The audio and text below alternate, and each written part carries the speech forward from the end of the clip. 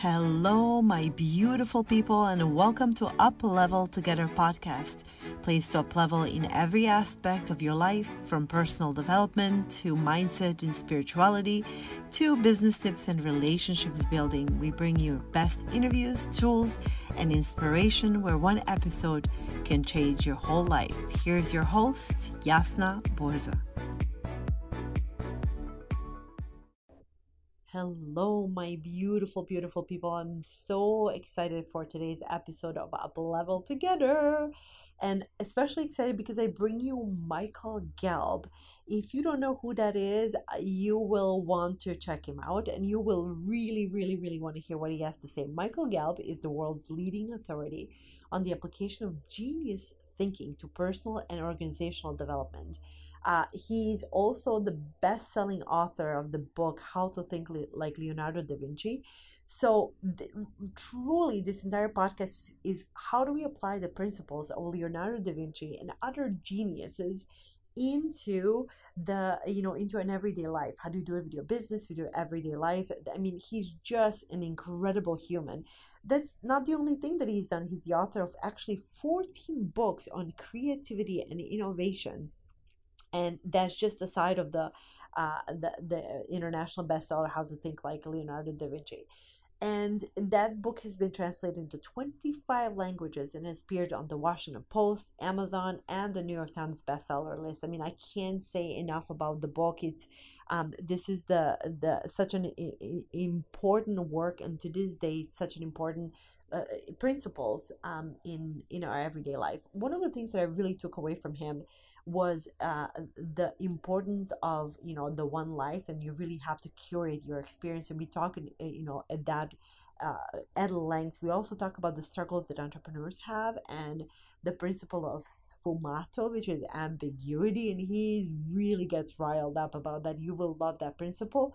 He also talks about why you need to be carrying a black notebook with you everywhere you go. So just really brilliant, and just really, I'll put you on notice, I have never laughed more in a podcast episode than I have in this one. We laughed our butts off because he's just has such a fun personality and so lighthearted. Just absolutely loved him.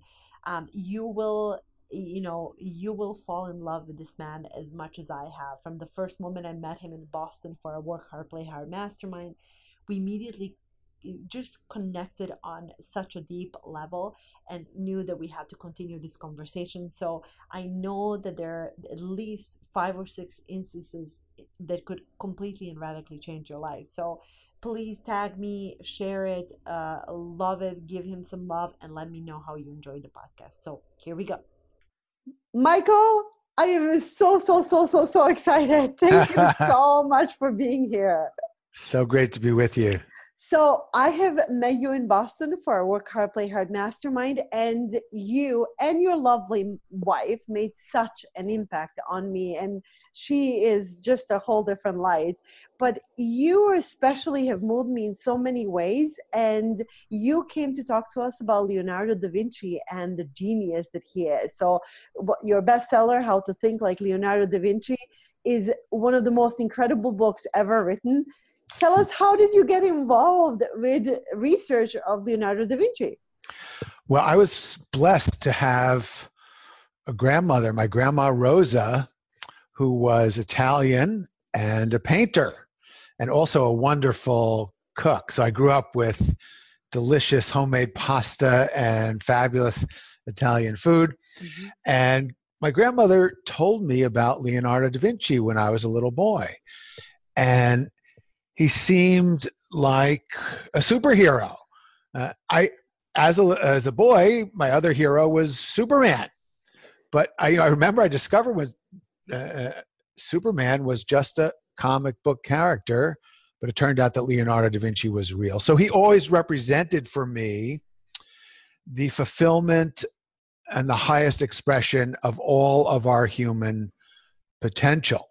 Mm-hmm. So I found my way into an unusual career path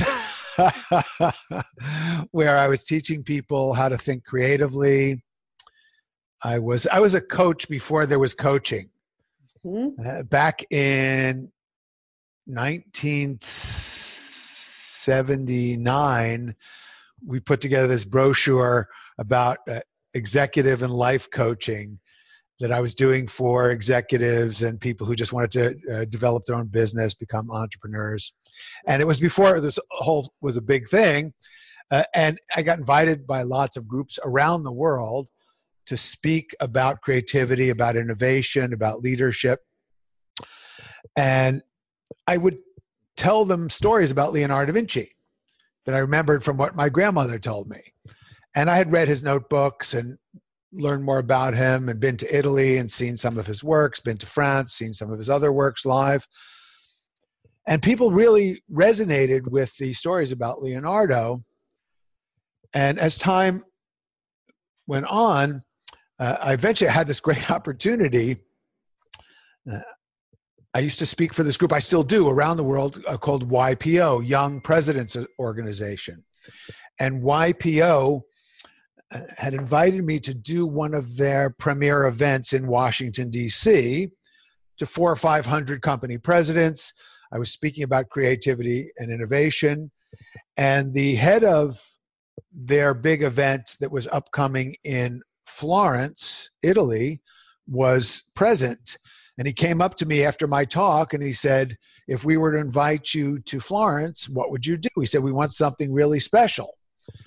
So I just looked at him and I said, how about how to think like Leonardo da Vinci? And he said, can you really do that? And I said, sure. And what was great is I took this leap, and this is a very tough audience. I mean, they're all company presidents. They pay a fortune to be at these events. Mm-hmm. And if they don't like you, they just get up and walk out. And they score you 2 out of 10. And if you get below an 8, you never get invited back. And if you get above a 9, you get invited to these great events all over the world. But I wasn't worried because Leonardo was this lifetime passion. And this was my chance to immerse myself more deeply in his consciousness. So, I mean, I literally went to the place where he was born. I went to the place where he died. I walked his footsteps. I looked at the world from his point of view. I read the notebooks over and over again. I went to the museums where I could contemplate his works of art. And I started dreaming about him. Mm. And from those dreams, these 7 principles emerged. And then I wrote a paper that summer about the 7 principles, which I sent into the group in Florence. So that they had a handout. They always want a handout. And the funny thing is I also sent in my biography so they could introduce me. And I'm not kidding. The person who introduced me confused the 2 documents, leading to, I swear, the most amazing introduction I have ever received. It went like this. Ladies and gentlemen, members and guests, here at the Young Presidents Organization, we've had many extraordinary resources, but never have I had the privilege and pleasure of introducing someone with a resume like this. Anatomist, architect, botanist, city planner, designer, engineer, painter, sculptor. Ladies and gentlemen, Michael Gelb. That's amazing. And, you know, of course, the talk really resonated with them. And I just thought, I should really turn this into a book. Mm-hmm. So then I spent the next 4 years refining it. And in 1998, How to Think Like Leonardo da Vinci, 7 Steps to Genius Every Day, made its debut. It was #1 on Amazon in the whole world, not just in a category. This was not, you know, in the days when you just got your friends to buy the book on that day so you could say it's a bestseller. No, it was the real #1 in all the whole world. It was on the New York Times bestseller list, and people, it struck a chord that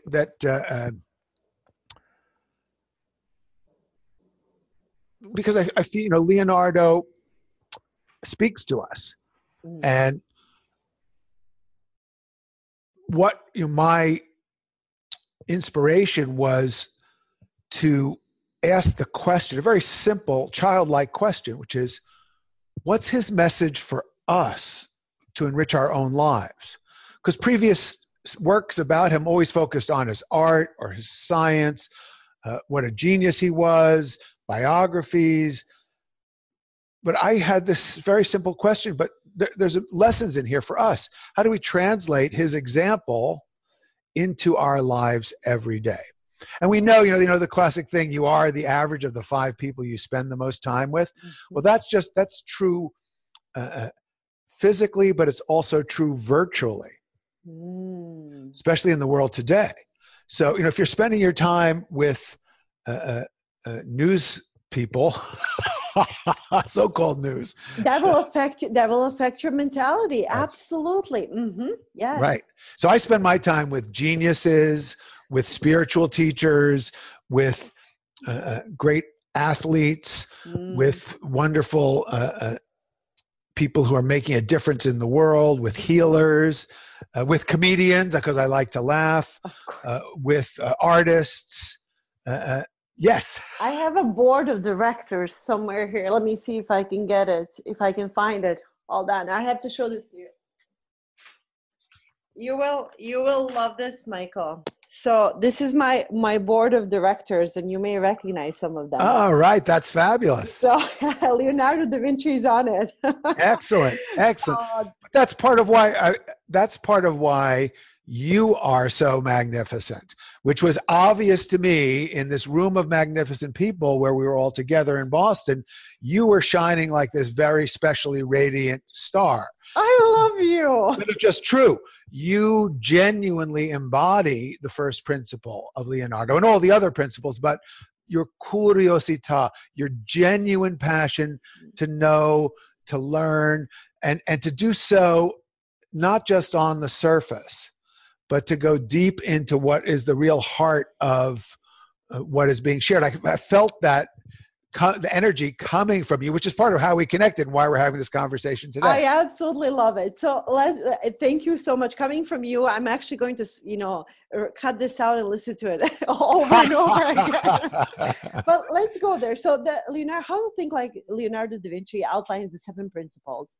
And in interest of time, we will encourage everyone to absolutely read the book, but we want to cover a few. And the first one is curiosità. Yes. And I love it so much. And I feel like if we want to be successful in life and business and access that genius, it's a must. So describe and tell us what curiosità is. Well, first of all, all these principles come from the real study of Leonardo and what he writes about in his notebooks. And his notebooks are filled with questions.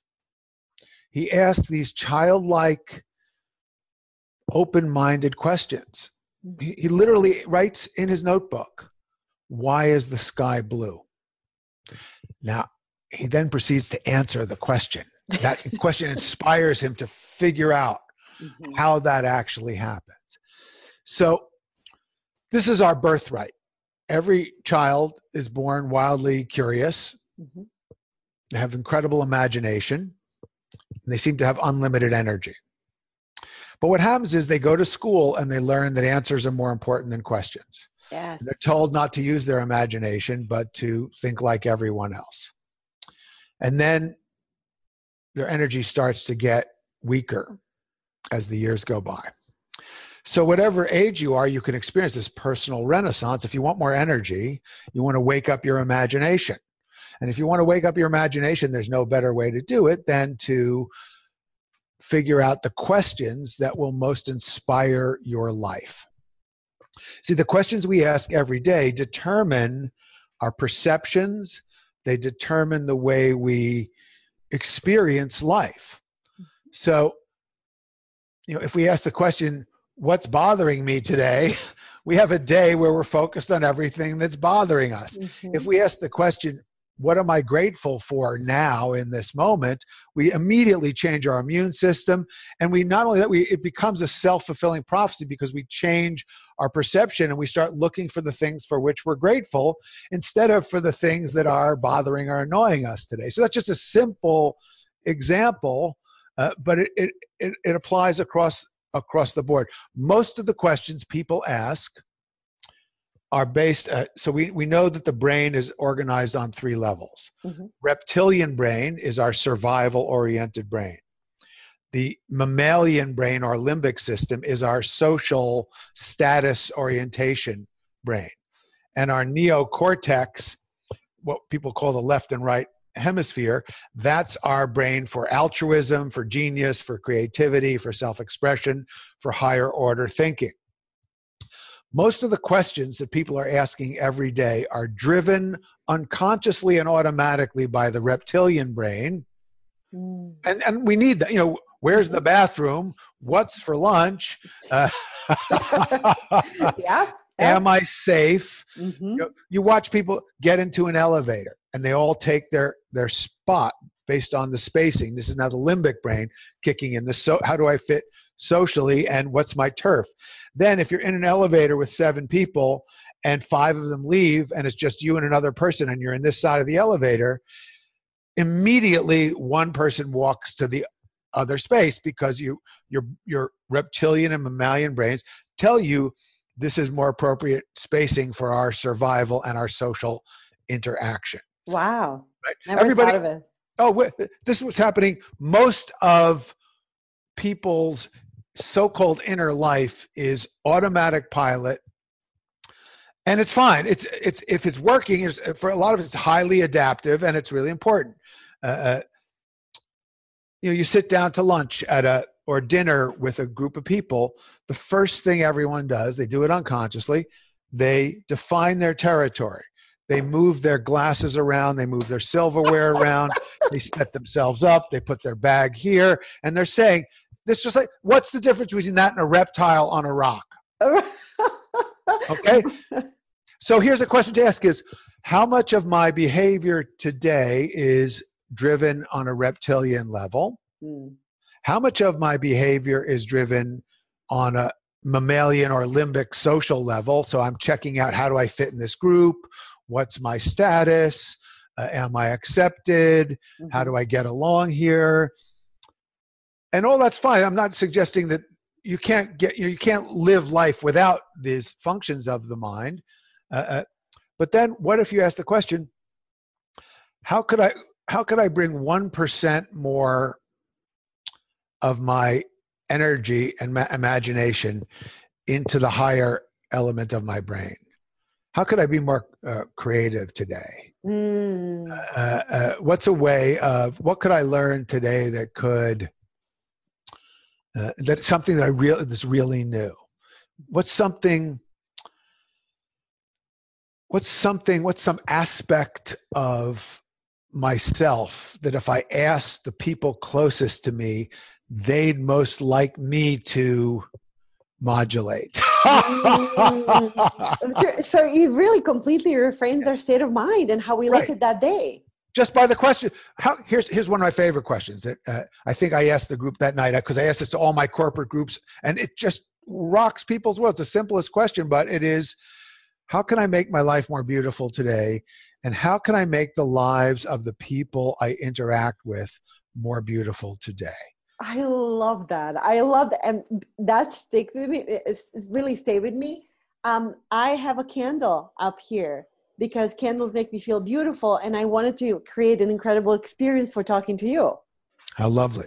So, yes. Yep. So asking the right questions really completely reframes and actually creates direct results in our lives. Immediate. It changes the quality of your life, because you can even feel it just from our conversation. You start to contemplate these questions and it stimulates your imagination and it raises your energy level. Yes. And then you're engaged in life and you're happy and you're in the moment, and you don't have to go to a mindfulness seminar because you're mindful. I love that. And we're going to be, one of the, we have to write our goals for, before we go to Monaco. What is one thing that I really want to do in our lives? So we're all of us. And one of the biggest ones for me was, I want to curate my life, which is exactly, these were your words. And I want to refine that.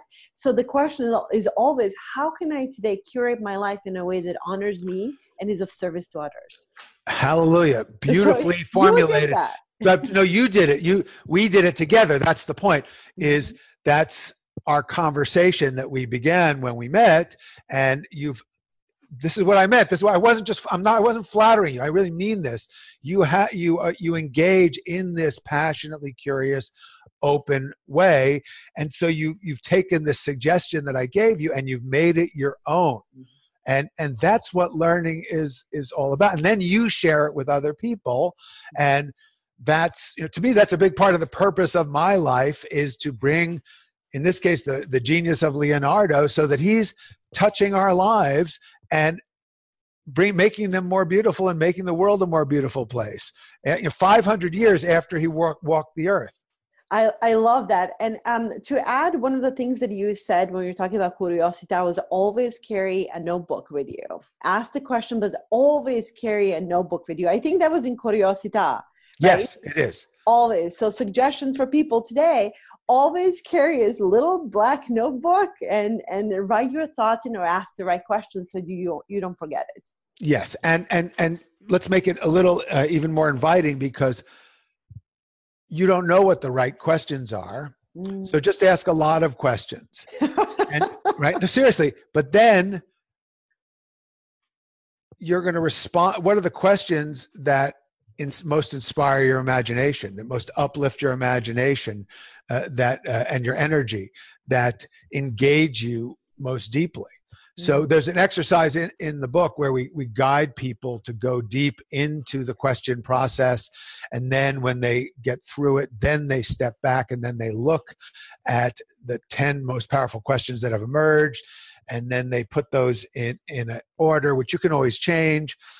And then that one exercise in the Curiosità chapter, I mean, the book came out 21 years ago. I still get notes from people. They did that. It changed the whole way they look at life. People started whole new businesses based on the insight they got just from doing that exercise. I used it for 2 of my businesses, and I decided to withdraw from one completely based on that exercise. So Brilliant. I'm telling you, when I am in love with this process. Cool. Michael, I love that. One of the things that's a real sticking point with the people that I work with, people who follow me and ask me questions, is I don't know what I don't know, or I don't know what's going to happen. And Leonardo had something to say about that in the principle of sfumato. Yes, he sure did. Again, I even wrote in a poem that we did. I think I ended with sfumato. That's right. The ambiguity. So would you please shed some light on how do we cope with ambiguity, and what did Leonardo have to say about it? Yes. So first, let's define the word sfumato. S-F-U-M-A-T-O. It's actually a term that was coined by art critics. It's an Italian word, sfumato. It sounds like fumes in English. And the literal translation actually means going up in smoke. And what it refers to is the hazy, mysterious quality you see in Leonardo da Vinci's paintings. And that quality is something he did intentionally, because he knew that when you create this sense of mystery and depth, which you see, for example, in the Mona Lisa, and then she has this mysterious smile, and you're wondering, what is she smiling about? And is it a sneer, or is it contentment? What is it? It's mysterious. And this is what great art does. It keeps us coming back. 500 years later, people are still discussing this. They're traveling, going out of their way to see it. So what it represents is maybe the most distinguishing characteristic of highly creative people, which is our ability to embrace the unknown, to embrace uncertainty. And people think, oh, that's a bad thing. I need to know. We have this crazy notion that you should always have certainty and be definitive, and that's not creative. You're never going to do anything new if you're always doing the same thing you always did, and you know just what's going to happen. No, it's new. It's challenging. You don't know how it's going to turn out. Yeah, we have such a need for certainty. Yeah, well, sorry. Give it up. Let it go. And, no, but seriously, and look, I love you. People, I'd like to tell you, there's a guarantee of success. If you do everything in my books, it's not true. There is no guarantee of success, so give it up. We like, I'll read the success principles and I'll do what all these high achievers say. Yeah, well, you can get hit by a brick tomorrow that falls off a building and you don't get to, now so what you can do, what you can control, so here's the good news, here's the certainty. You can control your commitment to learning and optimizing from whatever life brings your way. Mm-hmm. And as you embrace that attitude, and if you have the kind of how can I make life more beautiful attitude, what can I learn from what's happening today, then you do build this reliable, this is real self-confidence. It's knowing that there's stuff I can't control. If you have the illusion, well, I'll create my own reality and I'll create all this process, no, you might not. Stuff happens. It's out of your egoic control. I guarantee it. And the faster we release it, the more we can be adaptive. Mm-hmm. This is, in other words, if you're reacting to reality from your reptilian brain, the reptilian brain wants total certainty. Mm-hmm. This is my turf. Don't even think about coming on, right? The mammalian brain wants total certainty. Where do I fit on the pecking order? What is my status? Am I okay? And all that's fine. It's more fine when we have awareness of it, so we're not completely run by it. Mm-hmm. Our fear of uncertainty is driven by the survival anxieties. And I have total compassion. I experienced all this myself. I'm not speaking from some transcendent higher place I'm telling you this from my own reality. I'm a very strong reptilian mammalian character. but I've learned to cultivate this awareness and this noticing of what are my automatic responses. When do things occur that aren't the way I thought I wanted them to be? Mm. Or how can and what's going to happen tomorrow or next year or 5 months from now? I mean, I'm like you. I'm always launching new ventures. I have a new book coming out in the fall. I have a video series we're putting together. I'm offering all these things around the world. Blah blah blah.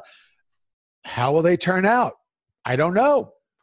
I'm going to do my best to fill every course, to sell every book, but you don't control the result. I love that. So one of the things that I heard you say, you said this, how you live your every day is how you live your life. So that without knowing the final outcome, that if you approach with joy and you stay present here now, you will have already been living a life you want to live. And this is the other part of sfumato, it's the ability, creative minds, genius minds are much more comfortable with paradox and uncertainty than pedestrian, standard issue, habitual minds. Okay. So when I for example, my new book, I just handed in the final edits of the final everything yesterday. Oh my goodness! Okay. Congrats. Thank you. But and now I'll tell you, I did it. I made every deadline of the book, the initial submission, then you get the book edited, then you have to integrate the edits, then you hand it back in by another date, then you get the copy edits, then you get to respond to that by another date. So I'm focused on the goal at every stage. That's why I've achieved those goals. And believe me, I am focused on September 17th when the book comes out. I'm envisioning it and I'm seeing it, on bestseller lists, and I'm speaking on all the podcasts and NPR radio shows and blah, blah. Okay, great. You got it. And so all of that stuff that we learn in, Success 101, Achievement 101 is all good to do. But you have to do it without attachment. Oh, it's a good one. Yeah. Upanishads, right? I think aparigraha, non-attachment. And they're not kidding. Right? Darn it, why is this so hard? Oh, no, it's not hard. But what's so great is, see, when you get this, it's so liberating because living your life with you go out all out passion with passion, but you want the passion to be a passion of joy and the creative expression rather than the driven passion of fear of failure. And like, if you're having to prove your self-worth by the result you get, you're going to be unhappy even if you get the result. Yes. Because no external achievement will fulfill you. It will just make you hungry for more acclaim and more external signs of, I'm a good person, I have this car, I have this bank account, I have, that stuff is great. Believe me, I'd rather have a nice car. I really like to have a big bank account. I live in a nice house. But they are byproducts. They are an epiphenomenon of living one's life in a passionate, joyous manner, which is in relationship to the question we discussed. It's how do I express myself, use my abilities and talents in a way that is most joyous, most fun, and can make the greatest positive difference for humanity. So how does one who is really struggling with this, I need to know, and I have so many clients who are like, I need to know exactly what this is going to look like, and you need to wrap it up in a bow, and I need to, and there's just this anxiety about it. How does one make love with sfumato? How does one really? Okay, great. Now we'll get right to the essence of that. So I worked with this really wise therapist, teacher, guide for 20 years.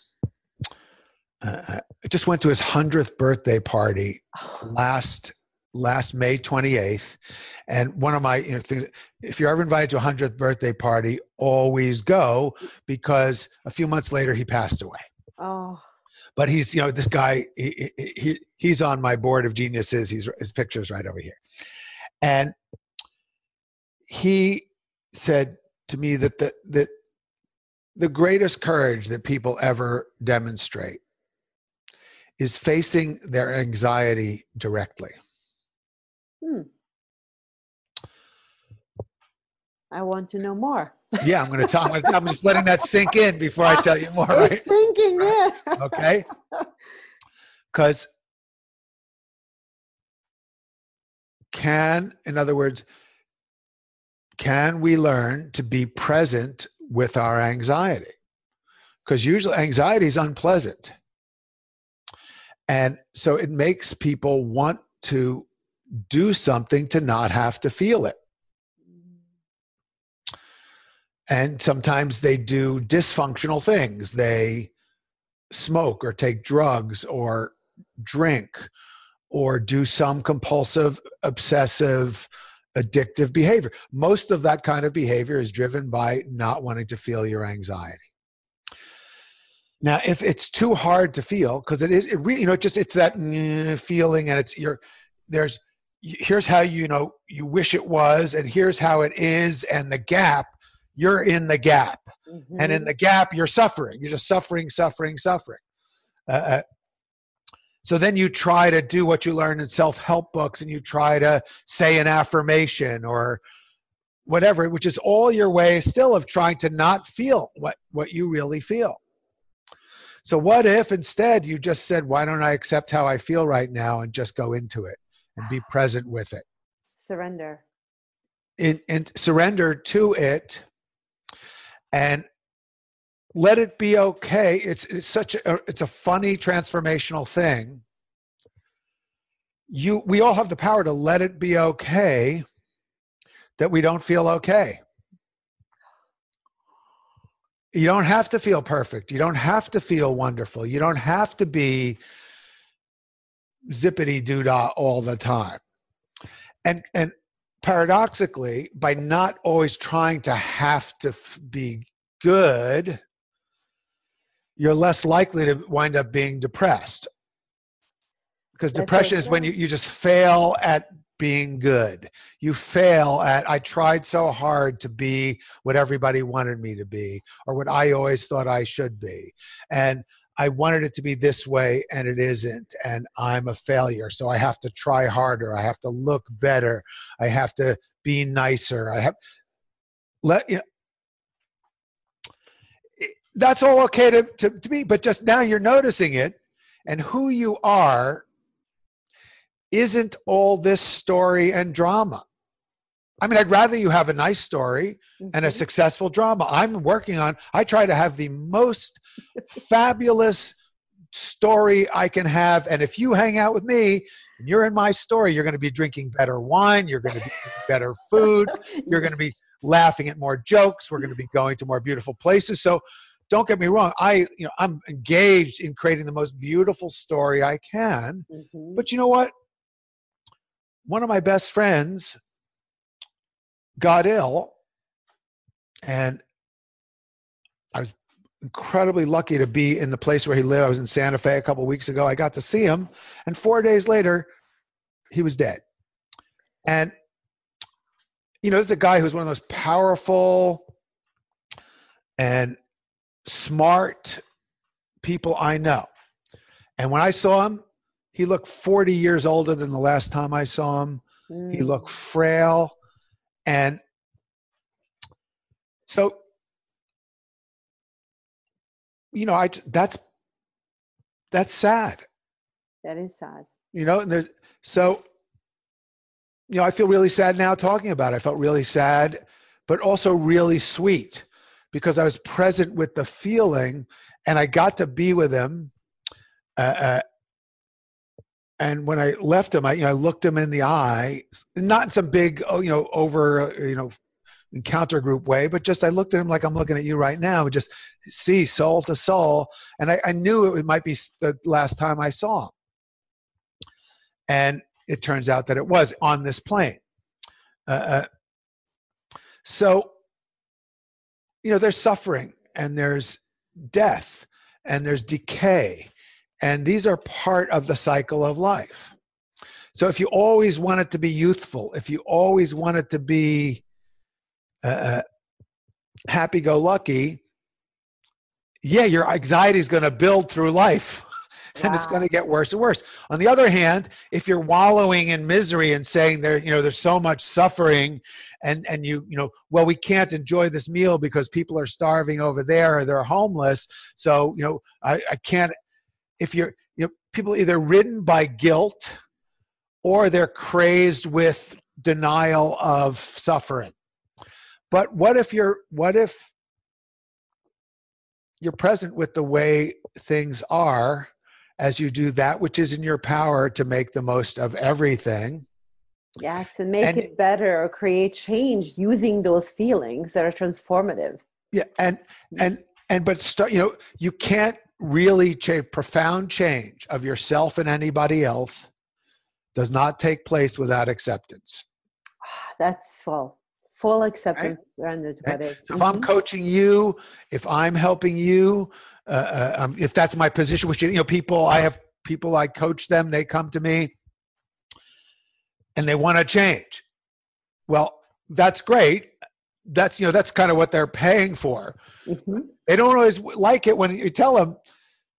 The reality is, we need to go to this place in ourselves first where we fully accept where we are, because otherwise your attempt to change is compulsive, it's neurotic, it's driven by, and acceptance isn't wallowing.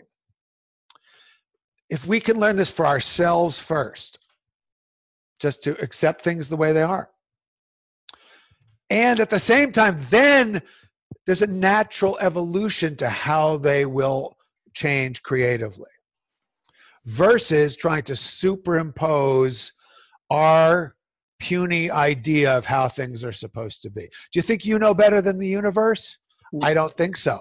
So learn to tune in to the Tao. I know you mentioned to me we want to talk about what my favorite or most influential book is. There's lots of them, but one of them is the Tao Te Ching, the Lao Tzu classic. Is that you got that up there too? I Okay. have it right here. Right?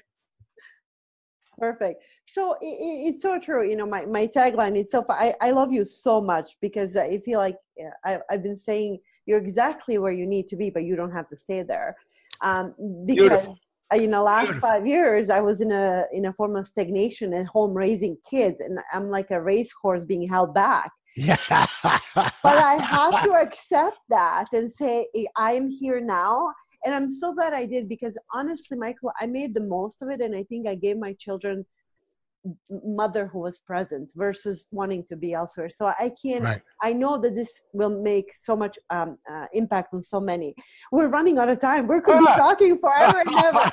One of the things that I really want to talk to you about is we're in a culture of entrepreneurship and hustle and creating, and everyone is so overwhelmed with these apps and technology and seminars and masterminds. So part of me is I'm taking more and more time in my life to do forest bathing. And Yes. for your suggestion, Dr. Eva Selha, then going outside and saying, these are my priorities, my family, my health, you know, meditation. And then everything else will fit into the rest of it. But people struggle with that. They feel like they're always running, you know, after the clock. I would love your thoughts on, you know, whether a principle applies, that is it really true that if you take more time to just be, that those ideas that we need will get downloaded and we will do better because of it? Well, the Tao Te Ching says, be really whole and all things will come to you.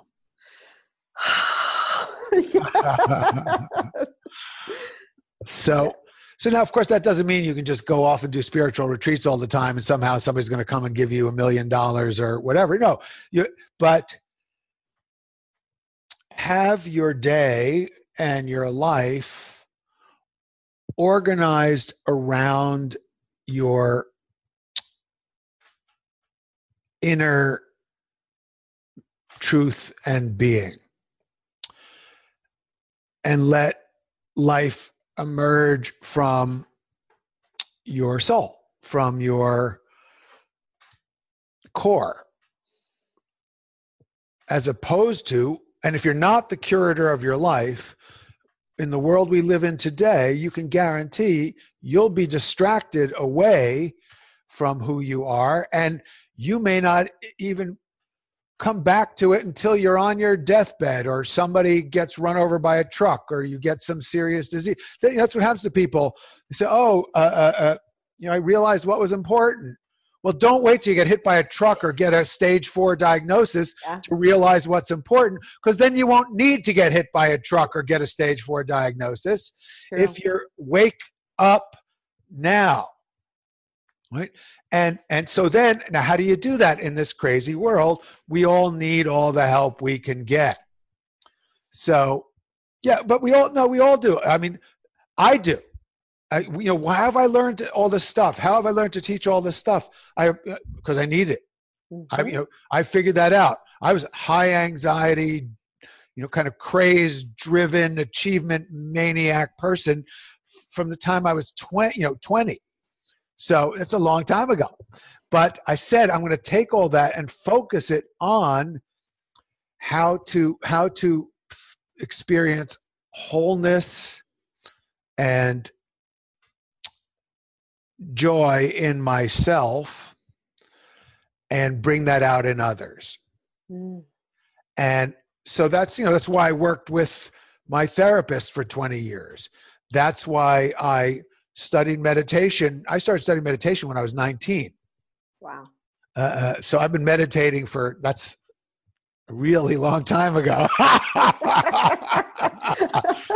I teach Qigong and Tai Chi. Now, why did I learn to teach this? Because to teach it, I really have to embody it. And I knew I could. My thing is always help others by helping myself by something I've learned and incorporated. So I've learned, I've really studied like Tai Chi and Qigong. I've studied with many of the greatest masters in the world, and I go really deep into them. And then I draw out what I think is the most useful, helpful thing. And then I integrate and create my own synthesis. And then I teach it to other people.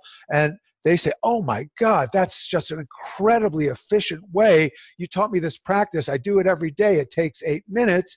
And I feel, to use another terminology, all my chakras come into alignment. I love that. Okay, so I'm focusing on what's the most efficient, effective methodology for aligning the self. And we spend the time aligning the self and spending the time in the state of joy. So enjoying the wine. By the way, you got me drunk that night. I rarely don't drink that much, but that port had me over. The port pushed you over the edge. Pushed me over the edge. But it's really spending the time in that alignment throughout the day that's when I have more access to getting stuff done. Was I hearing that correctly? Yeah, well, first of all, this is wisdom. So operate from wisdom, because then when you get stuff done, you won't be doing stuff that creates more problems. Hallelujah. Yes. You want to do stuff that solves problems and prevents future problems. So when I make, here's my mind map of what my to-do mind map of the day. I make one every day. Over there is my mind map of my business and my main clients. This is a mind map. I did this podcast, not a podcast. I made a video for somebody called Genius 101. Here's my mind map of that. Michael, we should just tell people that you have mind map. I have it by my nightstand. Oh, good. And it's one of the things that I don't know if you know. Brandon actually did a video on it where he was teaching his daughter how to do mind mapping. But that's something that you teach and something that you really incorporate every day in your life. Mm-hmm. Yes, and it's in the Da Vinci book too. It's in the Arte Scienza chapter. I put in step-by-step instructions so people can learn how to do this. Because people ask me, if there's one technique, one methodology for generating and organizing your ideas, for improving your ability to do thinking, planning, and problem solving, it's mind mapping, which was originated by my dear friend Tony Buzan, and I worked with him since 1975. Wow. On applying it to teach people how to think like Leonardo da Vinci. It's the methodology I've used for writing all my books. I love it. It's brilliant. So, Michael, does everyone have access to Genius? Yes. That's so good. My husband and I had this conversation because I was telling him that I was going to talk to you, and he said, I really believe some people are just born with it, and they're born with this mission or dharma. And he doesn't believe that everyone has access to Genius. Well, he's got a point that it's clear that some people have more talent than other people, and some people seem to have a natural passion and a mission. Mozart was downloading these great symphonies when he was 5 years old. I know a Nobel Prize winner in physics, and he was doing advanced, complex mathematics when he was 5 years old. Wow. So it's clear that some people have gifts way beyond what most people have, and a passion to explore that gift. So it doesn't mean that anybody can become Mozart or anybody can become this Nobel Prize winning physicist, but anybody can become fully who they are by incorporating the guidance of geniuses. And when geniuses tell you, here's how I did it. And when Einstein says, I didn't have any special ability, I just was really focused and I used my imagination in this way. And he says, and I kept a notebook. And Leonardo says, and I kept a notebook. And Thomas Edison says, when I kept a notebook. That's why you heard me tell you, Keep a notebook. We should You know, listen. hello. Right? Yep, got it. If just one genius told you, you might pay attention. But if they all say the same thing, and the other thing you mentioned, if they all say, spend time in nature every day. Hmm. I go for a walk in nature every day. Is what I'm going to do after our conversation. We live right next to the woods. I walk for an hour. I shut off all my devices. I don't talk, and I walk. And for the first 20 minutes, my mind is going blah, blah, blah, plans, schemes, blah, blah, blah. After 20 minutes, it calms down. Yeah. And then I'm just noticing the flow of the stream, and I'm listening to the birds, and I'm noticing the way the wind is moving through the trees. And now it's just the beginning of spring. So I'm watching each day as I go out, the more manifestations of the blossoms and the colors and the way life is emerging. Mhm. And then as I get to the last 20 minutes of my walk, a couple of things happen. I tend usually to feel this overwhelming feeling of gratitude. I feel happier. Mhm. And a lot of times some fabulous genius idea emerges, and then I go back and I start executing it. I love that. Keep a notebook, darn it. Just do it. Right? And then go into nature and just disconnect, because those are the steps, really going back to the things that can help us access more of that genius or becoming who we are. Yes, but let's just reframe that.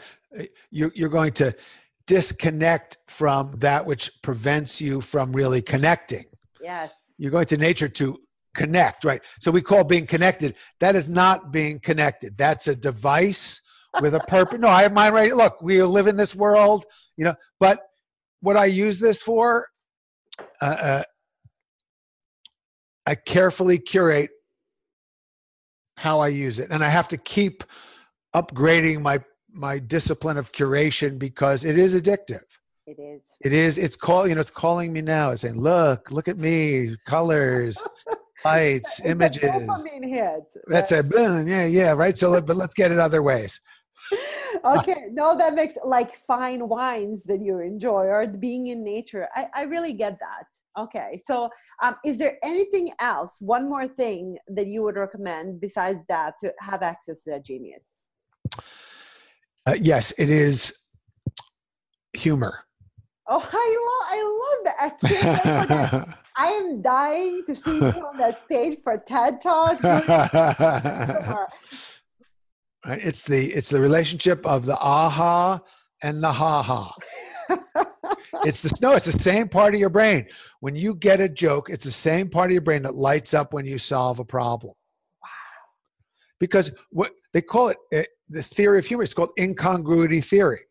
That what makes us laugh is you're expecting a certain outcome. Okay, so why did the chicken go to a seance? I don't know. To get to the other side. See, that's funny, right? It's really funny because the classic joke is that your mind, if I said, why did the chicken cross the road? The oldest joke in the world is to get to the other side. Right. But then we say, why did it go to a seance? And it's a different kind of other side. We don't expect it. And therefore we go, ha, ha, ha. I love it. Right? What's a creative idea? You're thinking, oh, I need to write this way. And then you go for your walk in nature and you realize, oh, I could do it in a whole other unexpected way. And it'll be so much more engaging. You say, aha. But now so that doesn't escape you, you write it down in your notebook. Okay. It's kind of, I did not keep a notebook next to my nightstand. Now I do because of you, because I do have, especially I wake up in between 1 and 3 a.m. Yep. And I have the most original ideas, and in the morning they're gone. They're gone. No, you got to write them down. You got to write them down on the spot. Yeah. And by the way, let's just also say too, because I know not everybody has the freedom of time and the luxury to walk in the woods for an hour, and they're not lucky enough. So what if you don't live next to the woods? What if you have 3 kids and a job and a husband and a parent who has Alzheimer's and other responsibilities? you can take 1 minute every hour, pause from whatever you're doing, align your spine, sit or stand, and bring your full attention to your breathing and feel the feeling of gratitude. And just be present with yourself. Even if you're busy and you're crazy, let that be. Accept that that's the way it is. Give yourself 1 minute of self-acceptance and full presence every hour, and it'll utterly transform your life. You'll be way more resourceful in dealing with those kids, that job, that parent, and everything else. What a perfect Start where advice. you are, right? Start where you are. You may not be able to walk in the woods. You may not be able to drink fine wine, whatever other thing. I'd like you to be able to do that, but this is accessible to you without having to go somewhere or have something or do something. This is your being. It's available to all of us always, always. I'm so glad you mentioned that, because that's one of the biggest comebacks. So this is so valuable. So Michael, in the interest of time, and I know the forest bathing is waiting for you, let's really quickly, I don't want to deprive you of that. Really quickly, want to ask some quick questions. First thought that shows up. Best book? Well, we said the Tao Te Ching. Ching. That's the one now that I'm that's, yeah. That's the one. Life is? A mystery, a delight. Okay. My current struggle is to give up struggling. Fair enough. Having faith means? I don't believe in faith. You don't believe in faith? No, I don't. Tell me now that I have to hear the answer. Okay, yeah, I believe in experience. Ah. I don't believe in beliefs. Okay. I don't have beliefs. I look for evidence in experience. And this is one of the things I love to do in seminars is I guide people to have an experience of their genius, an experience of their creative power, an experience of their presence, an experience of their inner freedom. Then you don't have to believe it. Good enough. Good enough. I'm going to have to listen to this multiple times. You know that, right? Last one, best advice I was ever given. Well, besides the advice I already shared with you from Mort, who said, feel your anxiety. That's the greatest courage. Another, maybe the single greatest piece of advice I ever got was from my mother, who is a psychologist and brilliant. And when I was really young, she said, always use your anxiety creatively. Ooh. So if you combine, the advice I got from Mort, be present with it and have the courage to face it. And what my mother said is, if you can't face it, use it creatively. So both reframes. So together, I would take those two pieces of advice. Those have become, my 16 books and other things that I've manifested, because I've used it creatively while also learning to be present with it. I love that. Michael, you are such a joy, truly such a joy. You have made such an impact on me. And I really believe that that you're going to make an impact on so many people who are listening to this. So kind of we're creating a ripple effect, and they will implement some of those things. Now, what we're going to do is we're going to give away 3 books of how to think like Leonardo da Vinci. So when this goes live, if you're listening to this, please grab a screenshot, tag Michael at Michael Gelb on Instagram and myself, and we will mail you 3 copies of the How to Think Like Da Vinci. Now, Michael, you speak on some of the biggest stages with largest corporations. You do workshops and seminars, and you have a new book coming out. How can we support you? Where can we find you? Tell us, what do you need from us? Because we have a legion of yay! Hello, yay.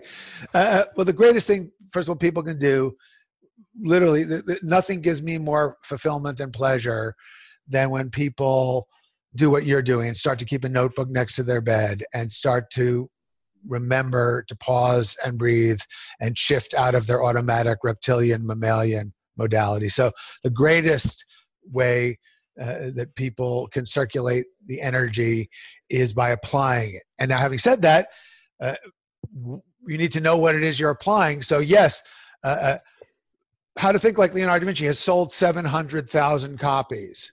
It's in 25 languages. And yes, I have a goal. It's 1 million copies sold. That means we need 300,000 more before the end of the year. It's the 500th anniversary of his life. So yes, please buy the book, buy it for your friends, give it as a gift to anybody you love who might ever want to be more creative. That would be the number one thing. That's our focus right now, is get the Da Vinci message out in this year of his 500th celebration of his 500th year since he's been here. I'm going to up the ante. The person who purchases the most books and gives them away gets a free coaching session with me. Awesome. Wow, you're so cool. And people can, to answer your other question, obviously it's michaelgelb.com, Gelb, michaelgelb.com. We have a free newsletter.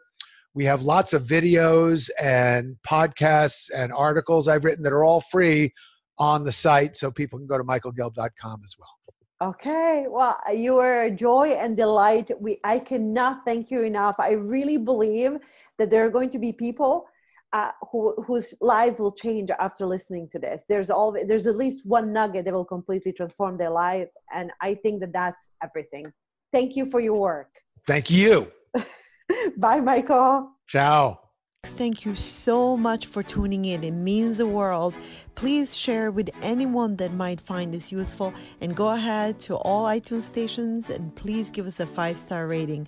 So much love for you all. Please, please, please know that everything can be different. You're worthy. You're good enough. And let's up level together.